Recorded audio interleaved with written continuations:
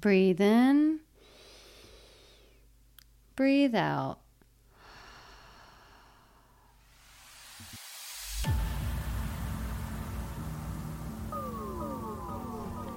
Frustrated with your pain or injury?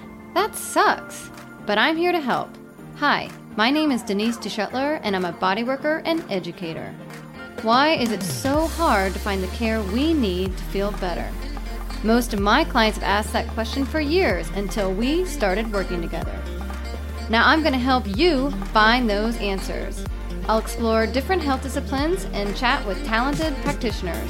We'll share our insights and practical advice to help you get the results you need to feel good again. Because seeking the right care for your health can be a pain in the arse. But with me, your wellness journey will turn into a fun-filled adventure. Buckle up, baby, for the Passionate Health Advocate Show. Welcome, everybody. Today is our 7th episode of the Passionate Health Advocate Show podcast, and I've been getting some great reviews. Thank you so much who all have rated and reviewed the show, and I want to give a shout out to Teddy Benz. He wrote, as someone who is very concerned with my health, I find this podcast a great asset, chock full of information that is at a minimum interesting and maximum life-changing. Woohoo! Well, I hope so. I hope you're entertained at the very least. And if this can change one person's life, I think my work here is done. So thank you all for listening and enjoy today's episode. Oh, my phone is ringing. Hey, I'm getting a call from Jaron and Sydney in Colorado Springs. Hi, guys. Hi. How are you today? Good. I hear you have something to tell me. We want to tell you a joke. Okay, what is it? What did the left eye say to the right eye? What? Just between us, something smells. Ah! Ooh, now I'm ready to take flight. Let's go further explore this cat and cow business. Buckle up.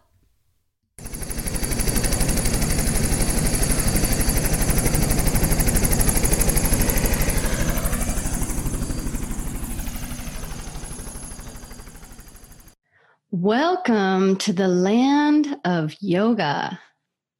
We are searching for Leanne Wolke, the entrepreneur, life coach, yogi, and firewalk instructor. Is that you? Absolutely. Well, hi, Leanne. I'm so excited we found you. That's great. Yes. So what is yoga? Yoga is a way to calm the fluctuations of the mind. So a lot of times in the mind is bouncing, either worrying about the future or concerned about the past. But yoga is really a way to allow your mind to quiet so you can be present in the here and in the now. It's got physical postures that we move through as a tool to help calm the mind. There's some breathing practices that we do to help calm the mind, but everything really is so that you can calm the mind. Really interesting, because I just think about turning myself into a pretzel. So that's what a lot of people think, is they think, okay, yoga is about Cirque du Soleil, contortionism, and it's really not any of that. Wow. Okay. Well, I guess we landed in the right place, because already I'm learning something new. Nice. Okay. So what brought you to the land of yoga? Stress. So I found that I had a very stressful job, and I actually felt nauseous on my way to work. And I knew that was not a good thing. And what I noticed is the days that I did yoga before going into the office, I didn't feel like I was going to throw up on the way going in. Wow. So I knew that something was happening to help modulate the stress. And so I was committed to learning more. As a researcher, I just needed to know why, and I needed to know how. And I felt compelled to continue to study that. Nice. Okay. That's good to know. So, it's obviously helping you. How can yoga help, us? Yoga can help you in a lot of ways. Most people find that they are worried about things outside of themselves. Yoga really helps you get to know yourself better so that you can connect with that you who's inside. It helps to disidentify with all the things that aren't you, like your job, whatever else it is we identify with. Yoga really helps you to look at what comes up and realize, like, okay, that's just a thought. That's not me.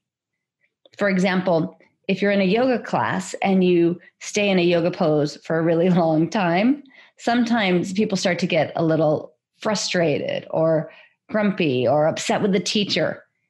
And what I always tell people is, well, that's not the only place that shows up. How you do anything is how you do everything. So if you're angry on the freeway because somebody cuts you off, well, you're probably angry at the yoga teacher that keeps you there too long. When you can have that feeling come up and not react, but you can just stay and get curious and be an inquiry about it, that's where the real practice happens. It's this curiosity, this sense of self-discovery, like, where can I find more space in between my breath, in between my body? Where can I, notice without the reaction? So it's almost like that space between the stimulus and the response. It's that space that it leads you to. So you can choose how you respond instead of just being like Pavlov's dog that, the bell rings and you salivate. Wow. Okay. So that really makes a lot of sense. So it is a kind of like a physical way to reach the mind to help us calm down in our day-to-day. Yeah, we know that yoga helps to tone the vagal nerve. Yogis have known that yoga works. I've, known for the last 25 years that yoga helps modulate stress. Now science is catching up and we're able to have the proof of why it works. So yoga calms the vagal nerve, which affects the parasympathetic nervous system, which is a part of your nervous system that governs fight or flight.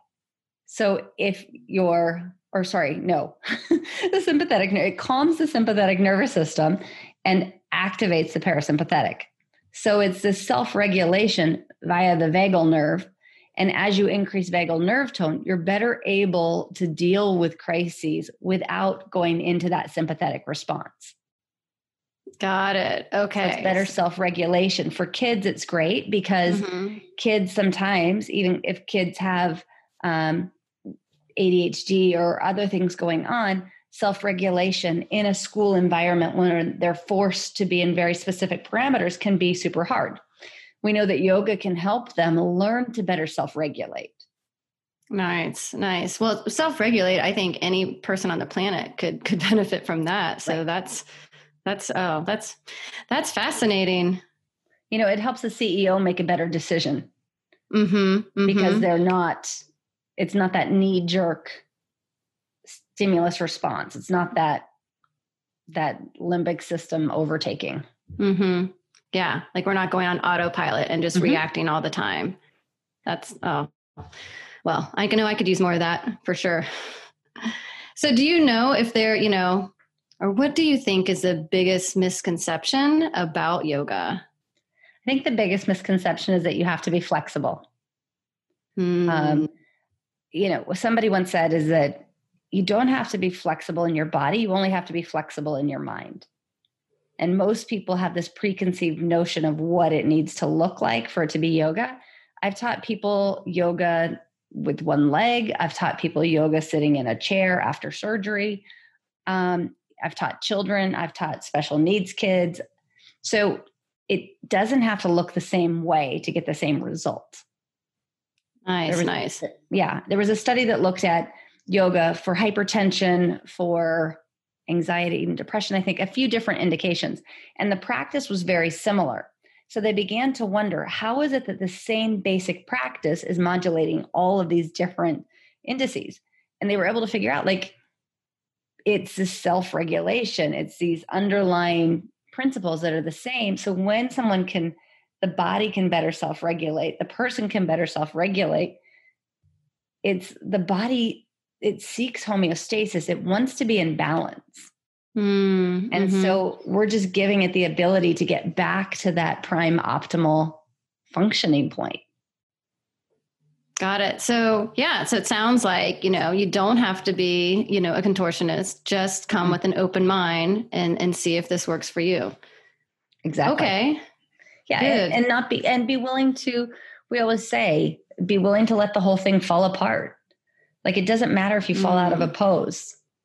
It depends on your reaction to falling out. Do you get back in, or do you have an internal narrative like, oh, I can't do anything right? That's the part of it that's interesting. That is interesting. That is interesting that, yeah, it's okay to fall out of a pose. I mean, who would have known that? And we find that then when people get okay with falling or failing or whatever you want to call it, then they're okay with taking more risks because it's not a win-lose scenario, right? So people think that it's you either do it or don't do it, instead of like, well, let me look at this as a game. Let me look at it. If I look at it as a game and I'm curious, like, well, if I press my right big toe down, I can keep my balance in this pose. Okay, I tried that. I fell. Okay, let me try the left side now. So if you look at it like it's just trying to see what works, where can you find more stability in your body and your breath and your posture, then that's fantastic. But it's not about like doing it perfectly, mastering a pose. That's great. So it sounds like we can explore our own body as we explore this practice, this yoga practice. Exactly. That's very cool. So do you think when you're working, because you've been working for 25 years now in yoga, what do you find is the biggest challenge your students have, and how do you help them overcome it? Oh gosh, the biggest student challenge I would say is self-limiting beliefs. There's a pose that we do a lot called Bakasana, or crow pose. And the hands are on the floor, the knees are on the upper triceps, and the feet are touching off the floor. So it's an arm balance. And a lot of times people say like, oh, I'm not strong enough, I can't do that. And that is such a bunch of nonsense, because it's about stacking the joints. So I can have a 65-year-old, 70-year-old do that pose if they're stacked correctly. But most people, their fear overrides the ability to do it. So when you let go of what you think you know and you're willing to get curious and to try things on, that's the practice. So it's the belief of, oh, I can't do that, which is the biggest hurdle for people. Oh, wow. That's amazing. Yeah. So laws of physics, that's on your side. You just got to get out of your own way. Make it happen. Okay. I once had somebody come in and do that pose, and she's like, oh, I can't do it. And I didn't know her well. And I just blurted out like, well, what other nonsense are you telling yourself you can't do? And she was like, oh my gosh, you're so right. And for her, that was huge. And then she was able to switch some things in her life. She went to a yoga teacher training program and later sent me this big, long email saying, you were so right. Oh my gosh, I was limiting myself in all these ways. Nice. You called her on it. That's great. I did. Right. Yeah. And that's like, there's no faking, like the practice works if you do it. And you're honest. Yeah. Like you have to just see, like, am I showing up and doing the practice or not? All right. Yes. That's being honest with yourself, where you're at, and creating the space to move into exploring where yoga can take you. With radical self-acceptance. Ooh, that's a tough one. That's a tough one. That's a journey. That's probably a life journey for a lot of us. Yeah. Oh yeah, it's the Passionate Health Advocate Dance Break. Now get up and shake your thing.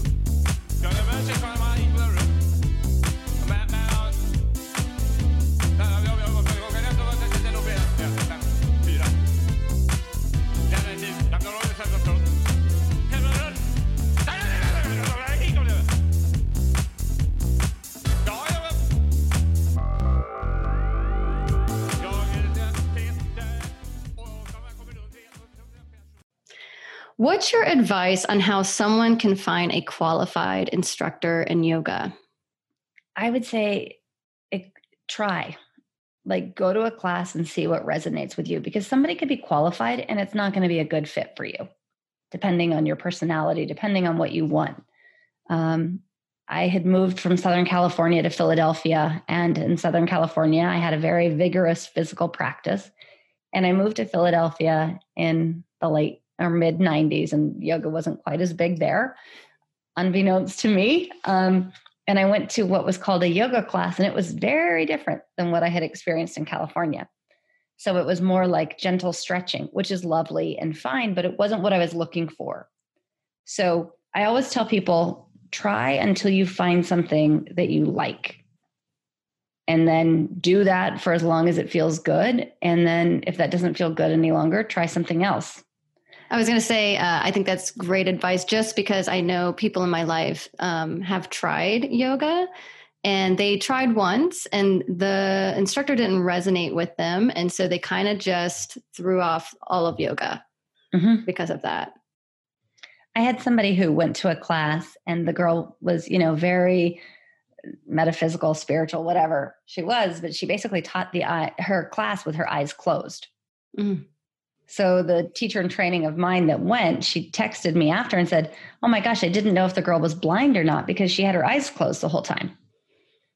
So you want an instructor that can see you and give you cues and tools that are relevant to you, not canned jargon. You want somebody that really sees you and that you connect with. Yes, that is so important. And I know also in my practice, people ask me about yoga all the time, and I'm always trying to tell them, it needs to work for you. Just because you hear that everyone's doing yoga, you need to understand why you want to do yoga and then make it an enjoyable practice, And so I think the key also, like you said, the yoga instructor needs to see you. I want people to know that they can feel safe when they're at a yoga practice, like they're going to be taken care of. So if they feel that they resonate with someone and that they're taken care of, I think that's a big thing. And a big thing is that the student ultimately holds the responsibility. So a lot of times this whole thing about safety, it's the student's responsibility to listen to their own body. If somebody says to do something and it doesn't feel good in the body and you continue to do it, you want to ask yourself, why am I not listening to my body? Mm-hmm. And so I think it's super important to maintain that sense of personal responsibility. Yes. And it might be finding your voice to say, no, thank you. My foot doesn't want to go there. And that can be empowering for people. That could be the biggest breakthrough they have, is learning to speak up for themselves. I think that's a valid point, because all of this process is, you're a partner in the process. I think what comes up for me, at least, with clients that I deal with in my practice, they have a hard time to distinguish between what is, not appropriate for me, like what's not appropriate for my body, and what is uncomfortable. Like I'm more like stretching and growing. So is there any way you can talk on that? Absolutely. So you should be able to, like in yoga, you want to be able to breathe through your nose. You shouldn't be breathing through your mouth. If you're breathing through your mouth, you're stressed or trying too hard. So the breath should be steady and even, right? There should be some sensation, but no pain. Okay. And when you go into that pain and you begin the gripping, that's too far. Okay. So if you can stay in a pose, even if your thigh feels like it's on fire, but you can still breathe through it, you'll be safe, right? It's when you start to send those fear signals to your body because there's gripping and you're holding and fear sets in, that's gone too far. It's not where you should be. Thank you so much. I wish I had that information a long time ago. People ask me this all the time, and then that's just, okay, so now we have some key elements for how people can work in the practice, and so they can feel safe and know when to pull out, and it's up to them to speak up. Absolutely. Nice. Yeah. I think there's this big misnomer. There's an organization that registers yoga teachers, but it is in no way a certifying body. So you can ask, what experience does your yoga teacher have? But it's very different depending based on where they got their certificate. Most certificates are a 200-hour, like entry level. But then how much have they taught? How much have they studied? And are they able to communicate well? Right? Because somebody could have all of the certifications, but not really see their students or not connect with their students. And somebody who's brand new might be the better class for that individual. So that's why I say, just try. Yeah. Yeah. And thank you for clearing that up, because there's so much ambiguity around, a lot of our fields that do really good, but there's a lot of people, there's a lot of different certifications, a lot of different experiences. And so it's, do your due diligence of searching, asking the right questions, and then just trying and seeing if it resonates with you. Mm-hmm. That's great. That's great. So do you have any services that you are offering that, maybe our listeners can explore? Absolutely. We have a full schedule of online classes at epicyogaonline.com. So we've got 25 plus classes a week online, so people can take them from their home or wherever they're at. Our instructors are watching the students just as they would in the studio, and they can see you and they can cue to what they see.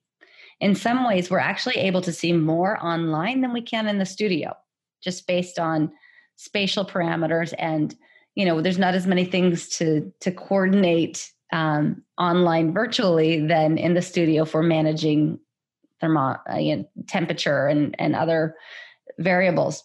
So we found that that's a great way that people can, in the comfort of their home, learn the practice in a way that doesn't feel intimidating because you don't have to go somewhere. And with different people, we have a foundations class that goes over basic principles of the practice, so people can get comfortable with the basics and then they can explore from there.